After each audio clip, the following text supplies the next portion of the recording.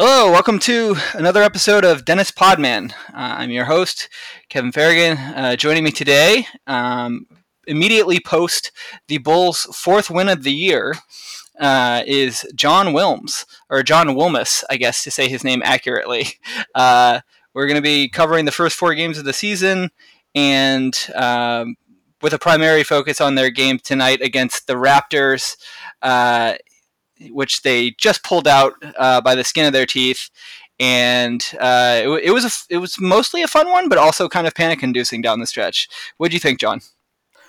Yeah, panic-inducing is right. I mean, there's plenty of cause for concern. You get out-rebounded by 20. You barely execute down the stretch. You have like more than half of your turnovers, I feel like, in the fourth quarter. So a lot to be concerned about, but, we do have DeMar DeRozan. Yes, the haters and losers said that we paid DeMar DeRozan too much money, but you know what?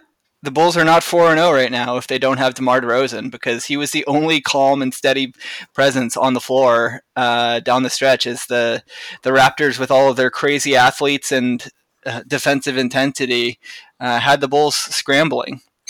Yeah, I feel like with the Lonzo and the Zach stuff, both panicking and making bad plays, like I feel like that's kind of they just need to like tough up and build some metal and not do that anymore. They, but with Vucevic, it's like he probably just shouldn't even be on the floor if they're playing like that because relative to what they were doing, he's kind of big and slow, and it's not surprising that he also had some bad plays there, but. The Lonzo and the Zach stuff, the Lonzo passes especially, and I was like, man, I don't even want this guy inbounding the ball anymore. But they got through it.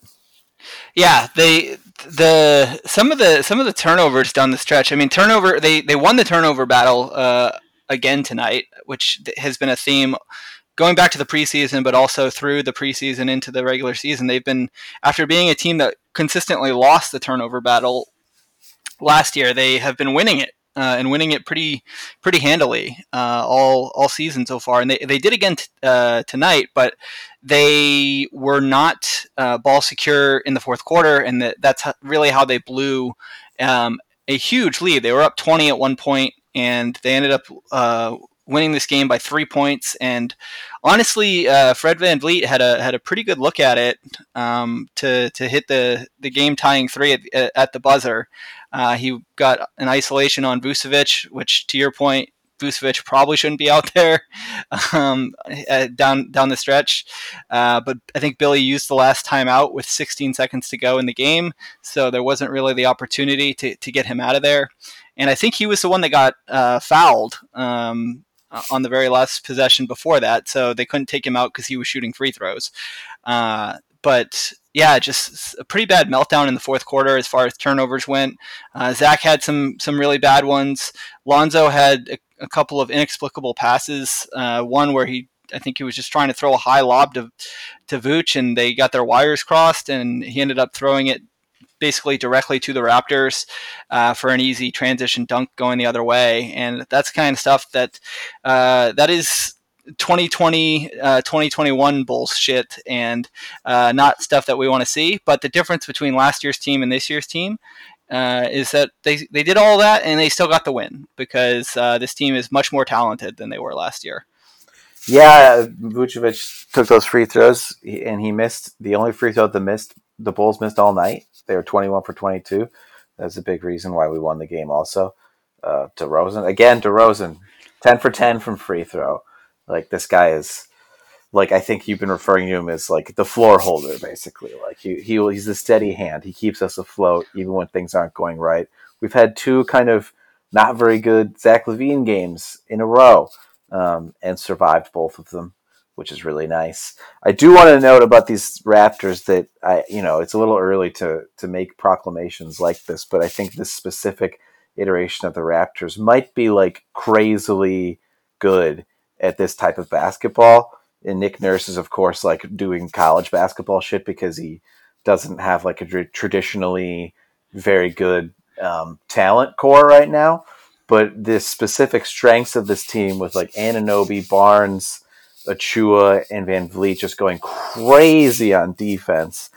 I think it is a very specific challenge, and you saw that they blew out the Celtics on opening night, I believe it was, and that's not surprising given the Celtics' lack of even really above average ball handlers, to be honest, which is a huge problem with the Celtics, and one of the reasons I think the Bulls are better than the Celtics. But yeah, the Bulls need to get better at that. Obviously, having poise with the ball handling and the execution. That's always been a Zach LaVine weakness. He turns over the ball, and you can definitely force him into bad decisions. But that's got to change this year, right? And so hopefully, him looking pissed off during the post game interview is a sign that it's going to change.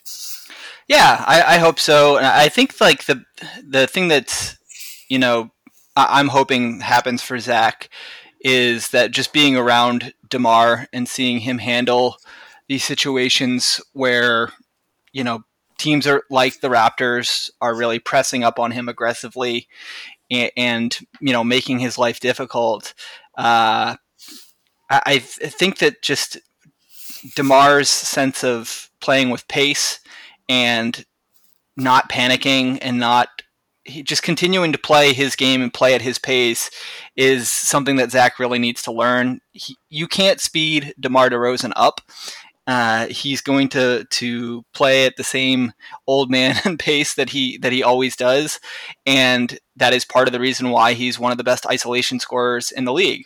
And his isolation scoring ability is part of the reason why he's generally so ball secure, because you know, if you're not passing the ball, you're not necessarily. And I mean, not to say that DeMar doesn't pass, but on the possessions where he isos and he's in the mode where he's looking to score, typically down the stretch of games, he is, because he's not passing it as much, you're not going to turn the ball over nearly as much in those situations. And his handle's really tight, and if you reach on him to try to steal the ball from him, he's going to get 2 fouls on you. I mean, he's going to get 2 free throws on you, because he's still got that craftiness to his game, and he's not a foul grifter in the same way as like somebody like James Harden has been traditionally. I think DeMar definitely actually gets the contact and isn't necessarily just flailing all the time. He had like maybe one, I think, tonight where he just got somebody up on a pump fake and then jumped into them, which is supposed to be going away, but DeMar got that call tonight. But I think in general that his one of his big strengths is just not panicking. And the Bulls, for the last, basically since the Jimmy Butler trade, have been a team that panics under pressure. And Zach has been part of the problem there.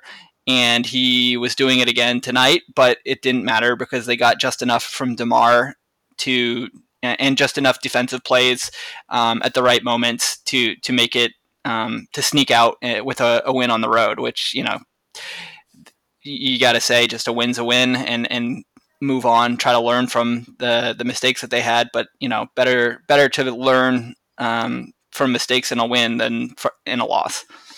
Yeah, I will say of DeMar's passing too that he's super judicious about it, and to the extent that he is really draws like a deep double team. I was texting in our friend chat. I was texting you guys about this, how he has that kind of special ability to pass the ball very deep into what looks like an offensive action. Like the double team he really locks down that double team before he moves the ball sometimes. And there was a play tonight where he did that and caught Lonzo in the corner, and it was really great. I mean, it's like you're never going to turn the ball over when somebody's that wide open, right? So he's a very secure passer as well. Yeah, absolutely. I mean, I think that DeMar, because he is such a dangerous scorer and dangerous from the spots that typically the defense wants to give up, teams understand that they really have to bring a double once he gets ready to rise into his shot. But the thing is even when he's rising into his shot, he's still surveying the court for passing opportunities often. And that was a great example of that was the Lonzo the corner 3 that you mentioned.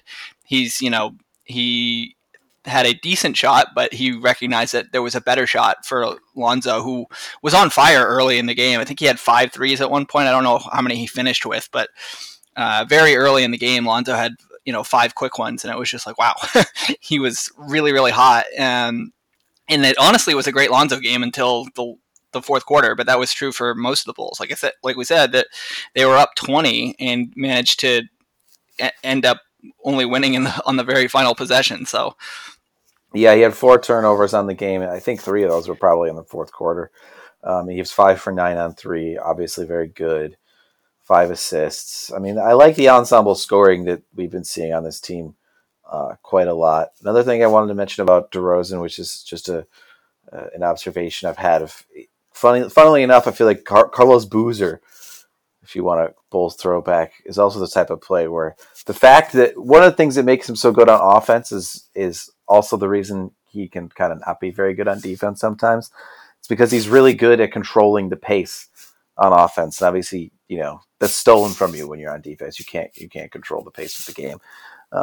So that's kind of why DeMar will struggle. But we were talking about this earlier. I think DeMar's been kind of fine at defense so far. He was bad in the first game, but I think he's been fine since then. Yeah, I was going to say that. So there's a new.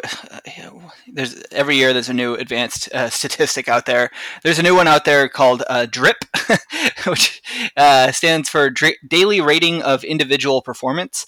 But basically, it's like most of these other metrics, it tries to measure per 100 impact to the bottom line for your team, and it updates daily based on the latest information, and it's weighted basically with higher weight to more recent games, but it's all done to predict the next game's performance.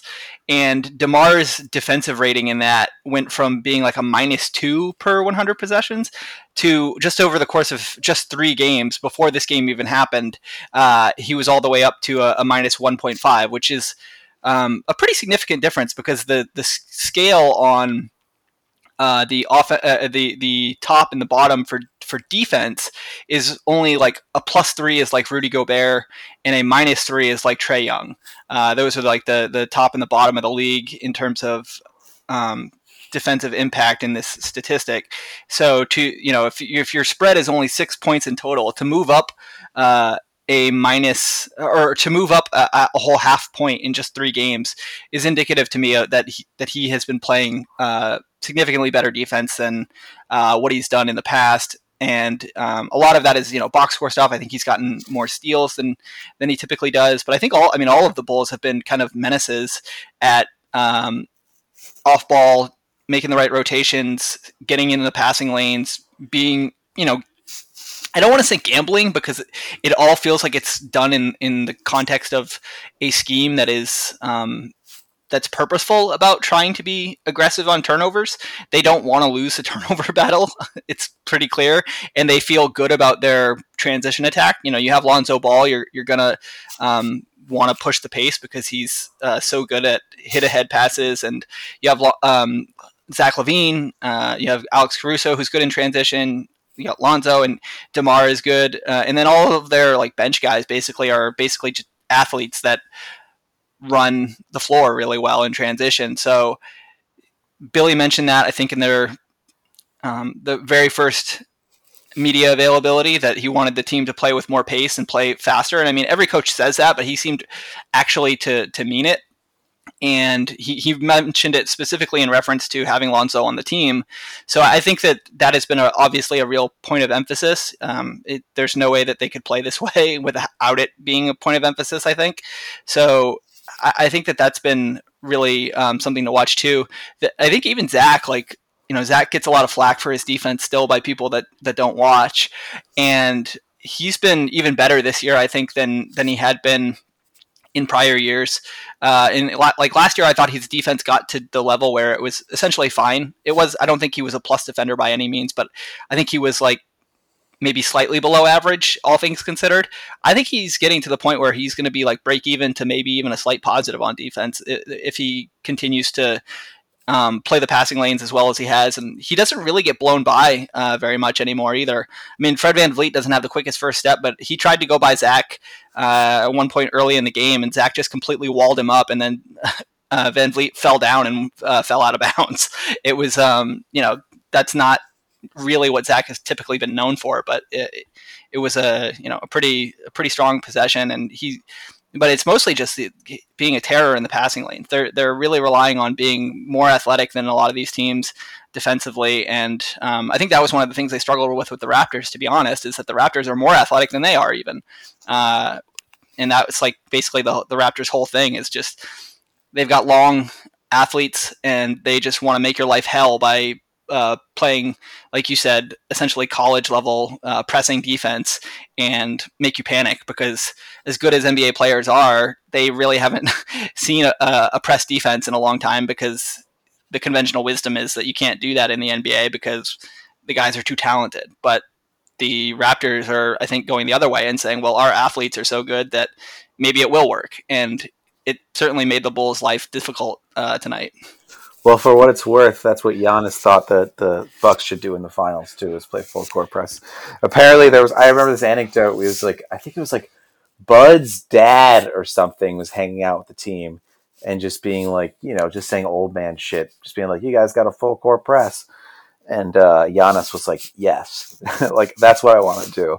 And like, the Bucks are of course a team that could maybe get away with more of that too. But obviously we're not about to see a ton of that in the NBA, not anytime soon. No, but could you imagine Giannis in a full court press? That would be a nightmare. It would be fun. I mean, it's like Middleton is long as hell too. Obviously, Holiday is a freaking beast. But yeah, I don't think they're gambling either. Caruso had 4 steals tonight. He's there was that play, a really kind of a savior play. We needed it to win the game when Van Vliet was sort of forced to dribble under the basket on the baseline, and he was in it. It was, he just Caruso scouted the action, right? He curls under the basket and he tosses the ball back out. Caruso saw it a mile away, grabbed the ball. They're just reading actions very well like that, and then they're very handsy. It's a grab-ass team, right? Their hands are all over your dribble. Vucevic, who we know is not a very good rim protector, is doing a lot of stuff to muck up the action before it gets to rim protection, which is really good. He had 3 steals tonight. He's been very handsy down there. He's not letting plays develop to the point where he has to rim protect. Now, I am still worried about what will happen when we go up against teams with real point guards. But, I mean, I keep saying that to myself, but then I keep, thinking about it, and I'm like, how many really great point guards are there? I think we can have a pretty good defense, just blitzing ball handlers and playing passing lanes. Yes, the very best teams will be able to attack Vooch at the rim, for sure. But that is kind of the one weakness, the one glaring weakness I see the defense, as long as DeRozan stays competent on rotations and as long as Zach continues to improve. The one thing that I think he's always really needed to improve at, or since last year anyway, which is just fighting around screens and screen awareness, which I do think he's been better at this year. Yeah. No, I mean, I think that the Bulls have really made that a point of emphasis, not just with Zach, but in terms of the personnel that they've tried to get. Caruso is very good at avoiding screens. Ayo, I think that's one of his strongest defensive abilities, and I've said this before, but his screen avoidance is just very good. It was very good in college. It remains very good. I think he had in summer league a little bit more trouble with it than I expected based on his college stuff. But in the pros, he's been really hard to screen. I think Lonzo is a guy that gets over screens fairly well for a guy that I don't think necessarily has a super developed lower body, because a lot of the times that's the thing that ends up getting guys crushed on screens, is that they're just weak in their legs. So they run into somebody bigger than them and they don't have the power to drive through it or to fight through it. But Lonzo does a pretty good job of that, I think. Lonzo had some really impressive defensive possessions tonight. Yeah, Lonzo looked like a man on a mission up until the final quarter, and he had one play. It ended up being, I think, a foul before he got over there or something like that, but he came flying in for a weak side block, and I was like, holy moly. He looks like when he goes to block people on weak side blocks, he looks like he's trying to embarrass people. And I mean, I love that. I think it's great, but it's like, whew, he came flying in out of nowhere and was like, yeah. And he did have, I think, a block on a different possession that, actually counted. But yeah, he's really, really fun to watch. It's wild to me because like I've seen Pelicans fans on Twitter.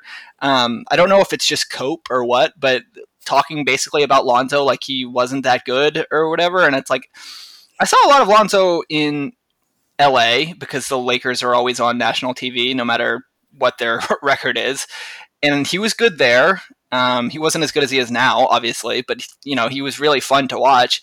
And I mean, I have to admit that I haven't watched as much Pelicans as I'm sure Pelicans fans have, but I just can't imagine watching that guy and being like, yeah, he's not that good. Like he's so fun, he's so good, and I don't know. So I feel like it must just be cope.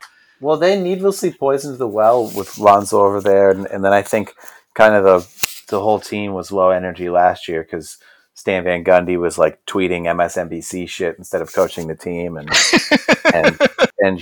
there was just a lot. There was a lot of like dissatisfaction there. And I did watch a lot of the Pelicans last year just because I'm interested in the evolution of Zion Williamson. But I mean, they weren't a good watch really. He's fun to watch, but I think Lonzo just kind of, because the team became so heliocentric around Zion, but not in a very like sophisticated way.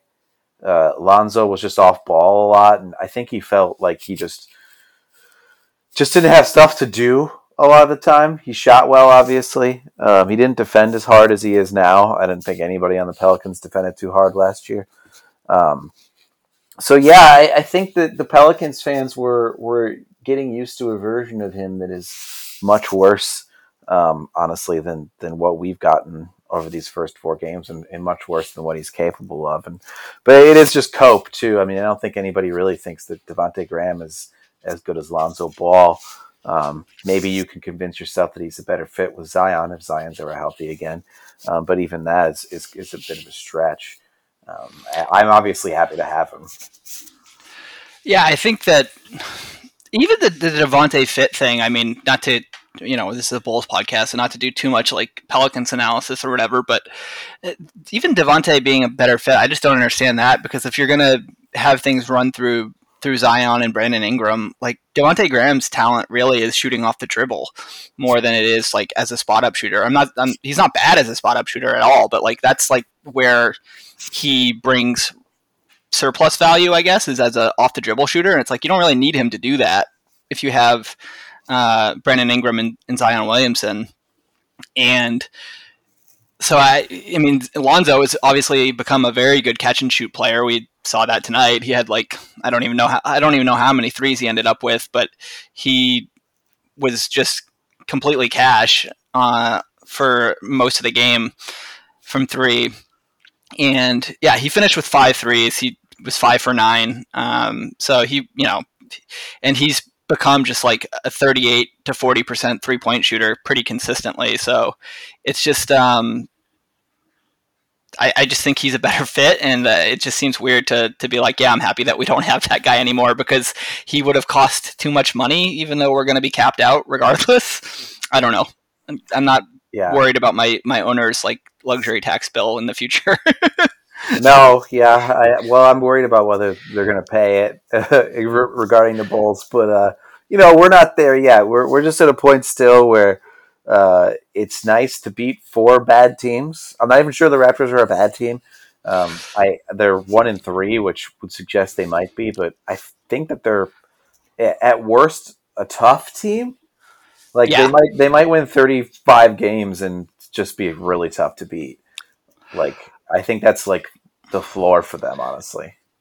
I think they are a play-in team, but I think that is not because of their defense. I think that is largely because their offense, they are just going to struggle to score because Fred VanVleet, good player, great story, doesn't create rim pressure nearly significantly enough to be the driving force of a consistently great offense. And all of their other guys are pretty much defense first. Scotty Barnes is really good, though. I tweeted awesome. This during the game, but Scotty is already better than Pat will.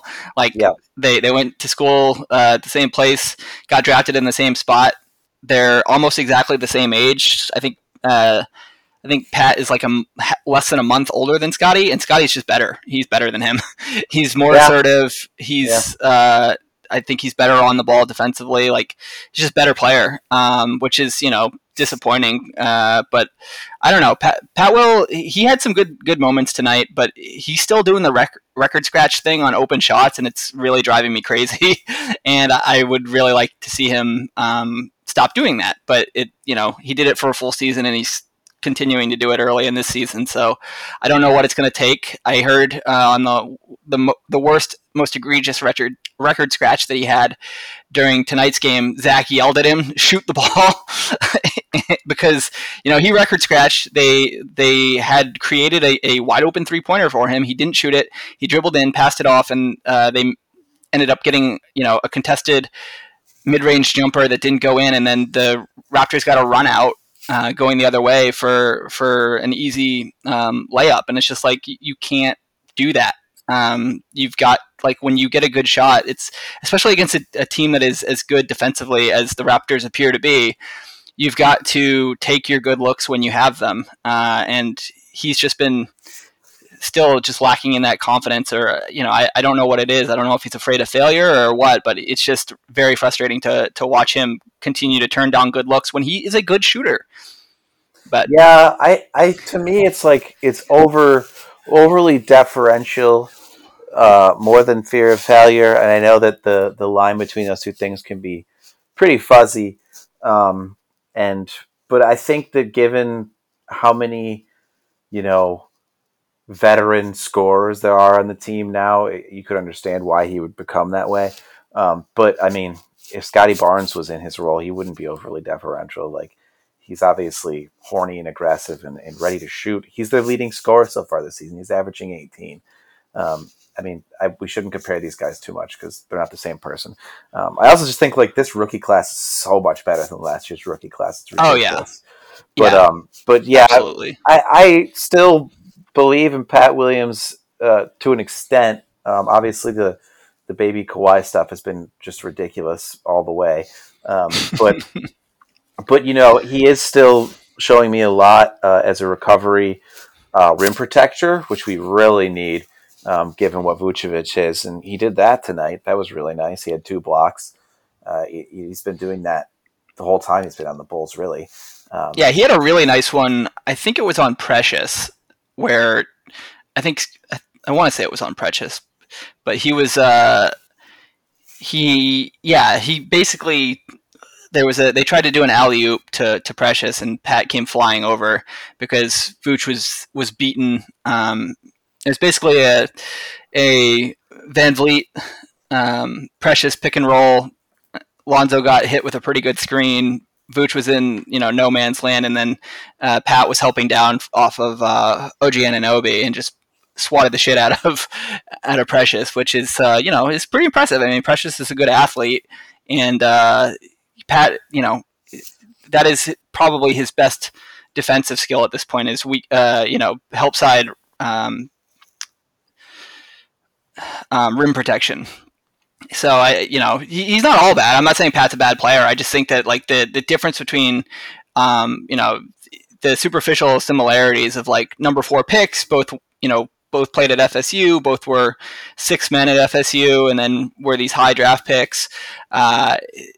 Their personalities seemingly could not be more different. Scotty is not going to defer.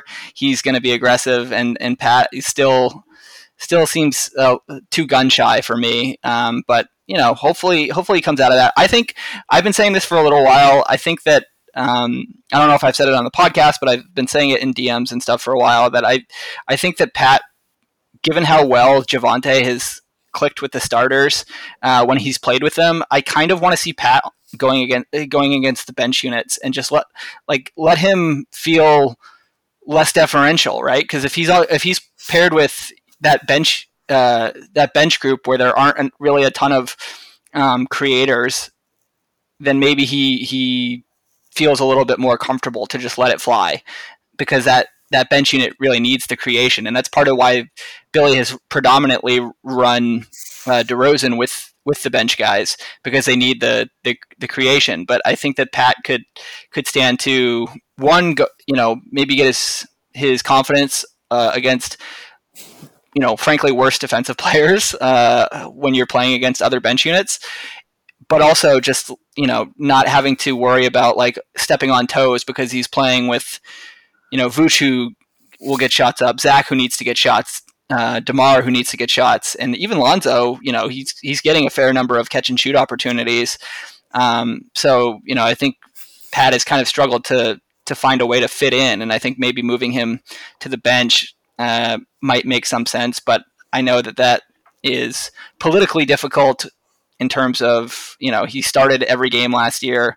It would feel, I think, in certain ways to a lot of people like a demotion, but I just think from a lineup balance standpoint, it makes a lot of sense.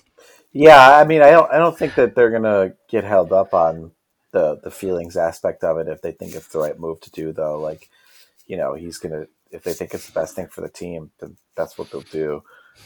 But he's made some passes tonight. I mean, it's not like he was a passing dynamo. He barely touches the ball. He only had 2 assists, but he made some passes tonight that he wouldn't have made last year. So I'm definitely seeing that awareness rise. Obviously, that's going to happen when you have a lot of way better passers and basketball IQ guys on the team, as they do this year. It's going to rub off on him. So I'm liking to see that. I mostly just don't really think about Pat Williams very much. I just am happy that we don't need to see much out of him, and maybe he'll blossom later. We're at the point now where we just watched 5 years of development hell, and I just don't want to care about rookies or projects anymore. I don't want to care about Project Pat. But Io was kind of a guy I was feeling that way about at first, and just not wanting to see a rookie combined with like the local homer sentimental meatballism of like, a hometown kid who also went to U of I. I was like, get this shit out of my face. But like, he's very clearly an NBA player. He's like probably end of rotation NBA player, but I mean, he's confident. He doesn't have the gun shyness that P. Will does. He gets up and down the floor. He passes well. He's really competitive. And Billy Donovan was praising him today in a way that suggested that, bringing energy the moment you come off the bench is kind of how he's awarding those minutes for the guys who are not starters. Yeah, no, I mean, I think that the term that I've used a couple of times describing Javonte Green specifically is just like he feels like rocket fuel when he comes into the game. His energy level is just so high, but that is, I think, kind of the MO of the Bulls bench units in general. Like Alex Caruso is a high energy player. Alize is a high energy player. Like he's a effort hustle guy that is going to chase after every rebound and try to box every single person out, despite being like 6'7" or whatever he is. And I think that Io fits in well with that sort of just energy. We're going to get out and run. We're going to make life difficult for other bench units, and to provide a spark because the last I think. The last few games, anyways, the Bulls have struggled a little bit with their starters in terms of the offensive continuity isn't necessarily there, and especially in the half court. And I think in general, like even to close games, it's been kind of a broader theme that it hasn't mattered that much until tonight because they've been beating teams pretty soundly. But they struggle a little bit in the half court. And I don't think that's going to continue because I think that they're too talented offensively for that to continue all year. But it definitely feels like they're working out some kinks. But when they bring the bench units in, it's just like fly around everywhere, get a bunch of steals, and then go flying the other direction and try to get a dunk. And, it's very aesthetically pleasing. It's a lot of fun. And Io, I think, does a really good job in that specific context because Io also struggles in the half court. He's not a guy that can consistently get to the basket in the half court. But in transition, he's very talented and he's good at generating transition opportunities because he, like Lonzo and Caruso, and even Zach has become this way, is very good at ball hawking in the passing lanes. And, I think he's been Casey Johnson has seemingly been obsessed with the IO Troy Brown Jr. Rotational watch, like who's getting those minutes. I think he's tweeted about that like 5 or 6 times in the last 2 or 3 days, but he must be working on a story. But it's been interesting to see those two battle for that spot, because I think IO is much better defensively at this point than Troy Brown, but Troy Brown is a more talented offensive player, and it just seems like they kind of are going based on what they need at the moment. Yeah, I think if they can play with pace, Io is definitely the guy to go with. He's a better defender, and I think he's a better transition player. But half-court offense, Troy Brown definitely has more skills. But, he's a foul machine on defense. He played 17 minutes and had 3 fouls tonight, and that's actually not even that bad compared to what he was doing. I think it was the first game of the season where he had 3 fouls in like 9 minutes or something. He can't really stay on the floor. That was part of why Io took his rotational spot in the first place. It was like he came in in the first quarter, I think he had 3 fouls almost immediately. It was crazy. And, it was just like, all right, well, if you're going to foul every other possession down the court, then we can't really trust you, man. And yeah, I don't know. I think Troy Brown kind of struggles with defensive awareness. He gets back cut a lot. And he also, I think, maybe doesn't move he has you look at him physically and you just look at him and you're like, oh, he should be a good defender. Like, he has long wingspan. He's pretty tall. He looks like he should be a good defender, but I don't think he moves laterally that well. Like, he's not quite like a DeMar level guy in terms of how poorly he moves laterally, but I don't think he navigates screens that well. I don't think he moves laterally that well to keep guys in front of him. And his off-ball awareness is not amazing either. And so I don't know. The Io thing is, I think Io might just be better than Troy Brown already, which is not really a great thing for Troy Brown, because he's was I don't know if he was a lottery pick or just outside the lottery, but he was a guy that people, I think, had decently high hopes for, and he just, I don't know, he's very hit or miss. Yeah, I think that Io is also fitting into, even though he's a rookie, he's fitting into my impatient mindset right now. It's like Troy Brown Jr. He's just stayed almost, I wouldn't say it's quite in project mode, but kinda. And it's like, how long's he been in the league now? Versus Io, who's immediately just hey, look, I'm an effective back of rotation NBA player. I do think that the bench could look a lot different against better teams that slow down the game and require us to play with more size. So I think that the bench, just the rotation could be different. There are guys who are getting minutes now who might not get minutes on Thursday even when we play the Knicks. We might need Tony Bradley to finally start playing significant minutes on that night, although it seems like Donovan is kind of hesitant to go with him so far. But there'll definitely be different looks that we need against teams that could slow the game down. Yeah, I think Donovan he's mentioned conditioning for some of the other guys as a thing that he's watching, and I think that Tony Bradley was out at the start of preseason with an injury, and then when the one preseason game that he played, he looked pretty bad. I thought he looked out of shape.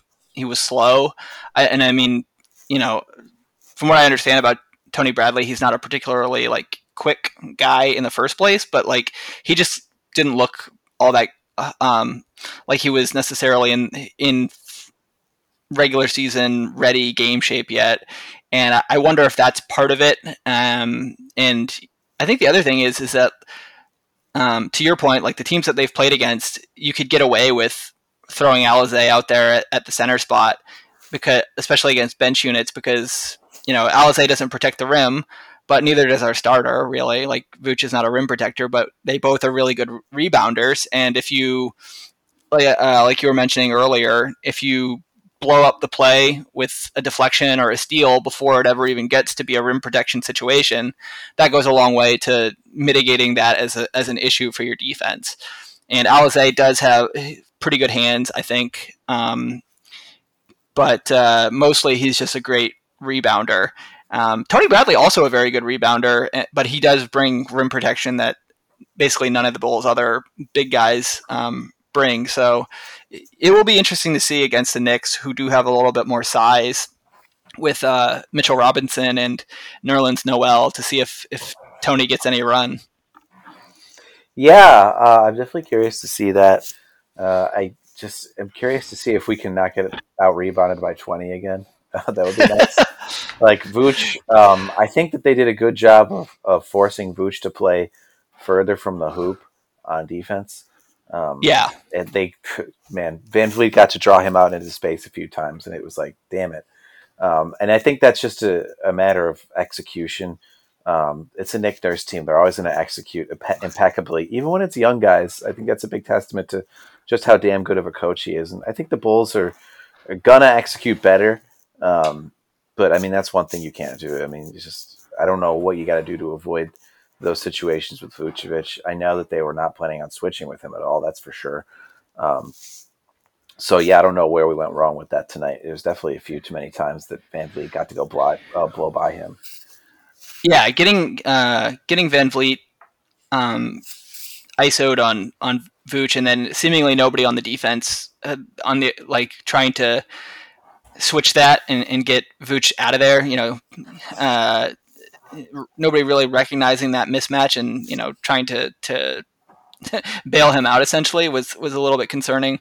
I was just looking at the NBA.com stats page, and the Bulls rebounding is that's a good the thing that you mentioned about them getting out rebounded by 20 tonight. I think that's a good thing to flag as a potential concern going forward, because they are currently 28th in offensive rebound rate and 25th in defensive rebound rate. So they are one of the worst rebounding teams in the league. 4 games in, so that's it's 4 games, so it's not everything, and they're still 4-0. But it is something to watch, and something to hopefully see improve a little bit as we move forward. But that is, I think, probably a consequence of playing as small as they have been. And the benefit of that is that they have been really, really good at winning the turnover battle. They've been, I think, one of the very best teams in the league at forcing turnovers. So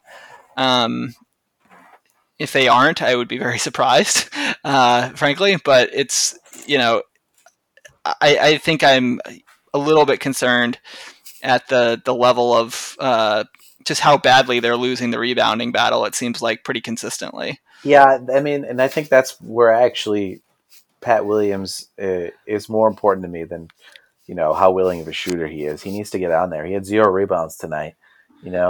Precious Achiuwa had 11 rebounds. You should be able to rebound as well as Precious Achiuwa or as well as OG Anunoby, especially when that you're not really being asked to do much on offense. If you're not going to score and you're Patrick Williams and you're going to record scratch out of possessions, you've got to at least bring it on the glass, crash the glass, be aggressive that way, and bring value in the non-scoring aspects of the game, because otherwise, what are you doing out there? And yeah, I was just looking at it. So the Bulls are third in opponent turnovers, so they are doing very well at that.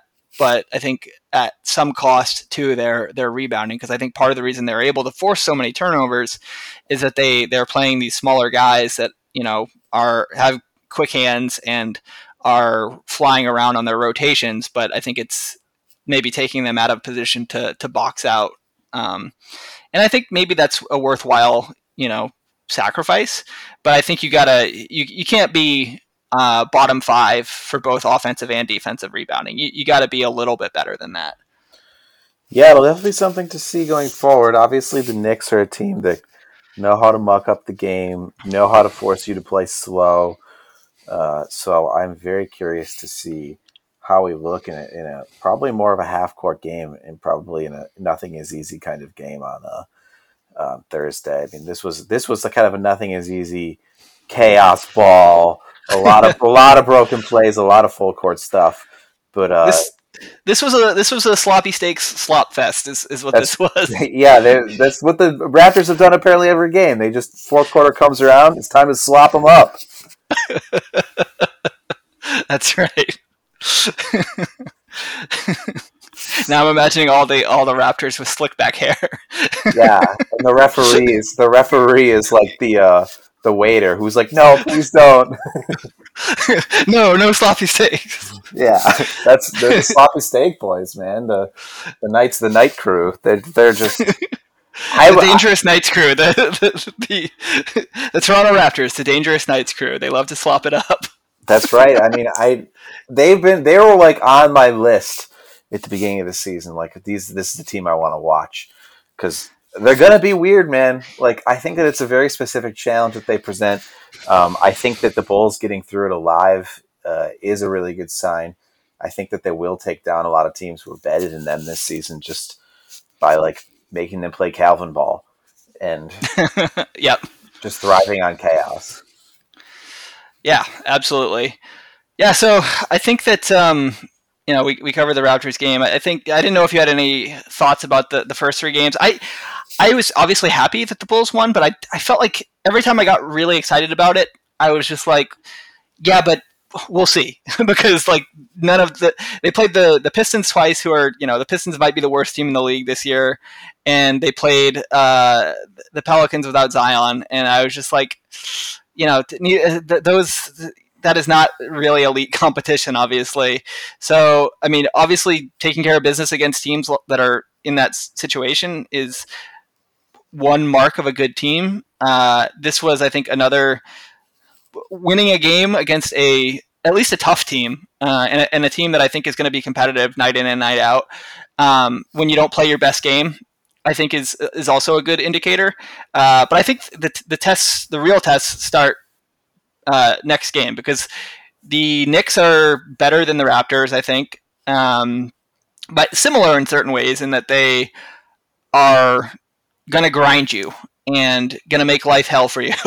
And I don't know that it'll be as sloppy as tonight was, but it's going to be a challenge.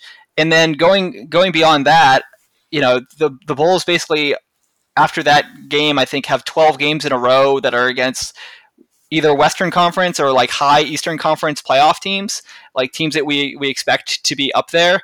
And so I'm really hoping that out of the next 13 games, they can get 6 or 7 of them. And if they did that, they would come out of this stretch 10-7, and then their schedule gets significantly easier following that. And so that's what I'm looking for, sort of going forward. Yeah, it looks like we got Knicks, and then Saturday's Jazz, then it's Celtics 2 in a row against the Sixers, Nets, Mavericks, Warriors, Clippers, Lakers, Blazers, Nuggets, Knicks. That's a really tough lineup, man. Yeah, but I think that it's not unrealistic to think that they could win like half of those, to be honest. Yeah. Well, the hardest will be when we go on the quote-unquote circus trip, which is it's 5 games in a row on the West Coast in there. So that's going to be... Yeah, that'll be brutal. It's always a journey of the soul. It always comes at this time of the year. If you're a Bulls fan, you know this time of year. You know how brutal this can be. We'll see. It's one of those things where the Blazers get one of their many cheap home wins against Eastern Conference teams who are on similar road trips, and usually at the end of similar road trips too, because they're all the way up in the corner of the country, right? Yeah, they have to come through all of the California teams, and then the Blazers get to beat up on them. Yeah, they beat Eastern Conference teams a lot that way. The hardest, I mean, maybe not the hardest one, but we have that Portland game, and then the last game of the road trip is in the altitude of Denver. So, I mean, that's going to be, I don't want to say the schedule loss ahead of time, especially since apparently the Cleveland is handily beating the Nuggets in Denver right now, actually, which I'm very curious to see how that happened and if it has something to do with Evan Mobley being amazing. But, yeah. Well, former Bull Lauri Markkanen also committed a murder at the very start of that game. No, we're just going to pretend that didn't happen. Well, it's because Jokic didn't contest the shot. He decided to go with the try to charge sort of method of defense. And honestly, I love Jokic, but that's what you get. If you don't challenge the shot, that's what you get. You get just absolutely obliterated. Listen, we know we've seen Lloyd do this. We've seen him have really cool dunks, and Yeah. they usually don't count for shit. But apparently it was a tone setter in this game. He's playing with a little more of an edge in Cleveland, I think. Well, you would hope that he would, right? Like he. But I would need to see it from him for a full year before I even came close to buying it, because to your point, we've seen him do dunks like that plenty of times, and even go on runs of like 10, 11, 12 games where he looks amazing, and then it's like, oh wait, he's right back to being the same old Lowry. So I hope for his sake he eventually becomes that player, but I'll believe it when I see it with him. I bought in on him too many times only to get burned. I'm certainly not going to do it when he's on one of our Central Division of foes. But we're all in on Mobley. Yes, Evan Mobley. I made the comparison today. I'm going to put it on podcast record as well. I compared him to Kevin Garnett. He's the closest I've seen in terms of movement skills, anticipation, all of that stuff, all of the KG stuff on defense. Offensively, I don't know if he's as similar to KG, but just in terms of like how he keeps guards in front of him with relative ease, his fluidity, and just he just looks like a complete natural defensively. And I think a lot of people made that comparison with Jaren Jackson Jr., who watching him play in the league versus in college, I mean, he looks like a baby deer still, like in his third or fourth year. Mobley is just not that. He's different, and I think he's special, which is, the Bulls need to have some good seasons now, because it might be Mobley's division once Giannis's prime starts to decrease. Well, the Cleveland, they'll fuck that up and he'll go somewhere else. But, well, that's true. That's true. Yeah. They do have Dan Gilbert still owning the team. Yeah, but I watched Mobley. I watched the Cavs game, and I was like, "Is this like? Am I watching like year 3 Ayton right now, or like somebody playing their second NBA game? Like, what's going on?" It's kind of nuts. I think that clearly his floor is like Bam Adebayo is like his floor. Maybe that's what I think now. That's just nuts. I can't believe how good these rookies are this season. Like, it's crazy, and we haven't even. I mean, Cade hasn't even played yet, no.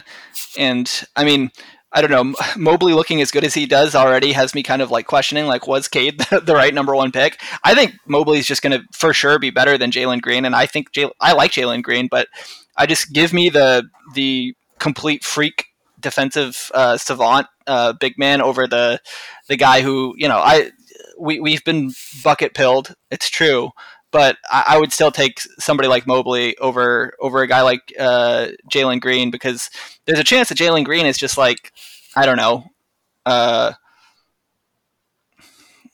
I'm trying to think of who's just like a score, like Jordan Clarkson. Like, right. he could just top out as that guy, and I would take Mobley over Jordan Clarkson. Obviously, I think. So it's that's going to be interesting to follow. He's like I said, I think he's special. Yeah, but that being said, we gotta destroy the Cavs every time. Oh yeah, we can't let Lowry get a single win against the Bulls this year. Yeah, we gotta snuff the life out of those young eyes. We can't. That's right. We can't let him have any optimism after he gets through us. I was going to say the other thing, just circling back to the scheduling stuff. I think that what we rattled off in terms of the games that they have coming up makes them going 4-0 all the more important to yes. start the season, because banking those wins against the teams that you should beat is huge, and it's a thing that the Bulls have really struggled with in the post-Jimmy era. And I think it's also nice for Zach to get the monkey off his back of not having won 4 games in a row since like high school, and technically he did it in the Olympics, but it's not the same thing. And so he won 4 games in preseason, he won 4 games in the Olympics, and then he started off this season with 4 games in a row. So Zach hasn't lost in a while, which is different for him. And I think that's he seems like he's on a mission, and I think that was, you mentioned it earlier, but Zach was legit mad in the post game interview after a win, and I think that that is a real difference from last year in terms of what the expectations are for this team and what they think that they can do, and I'm here for it. The Bulls are back. Yeah, I was going to say, Michael, that brings me to my closing statement, which is that when you're pissed after a win, that means the Bulls are back. Like, like we were never pissed after a win. It's been several years since we were pissed after a win. So this is incredible. It really is, and I think that's a great note to close on. John, thank you for joining me as always. We'll definitely have you back on very soon. Thank you as always. Thank you, Kevin.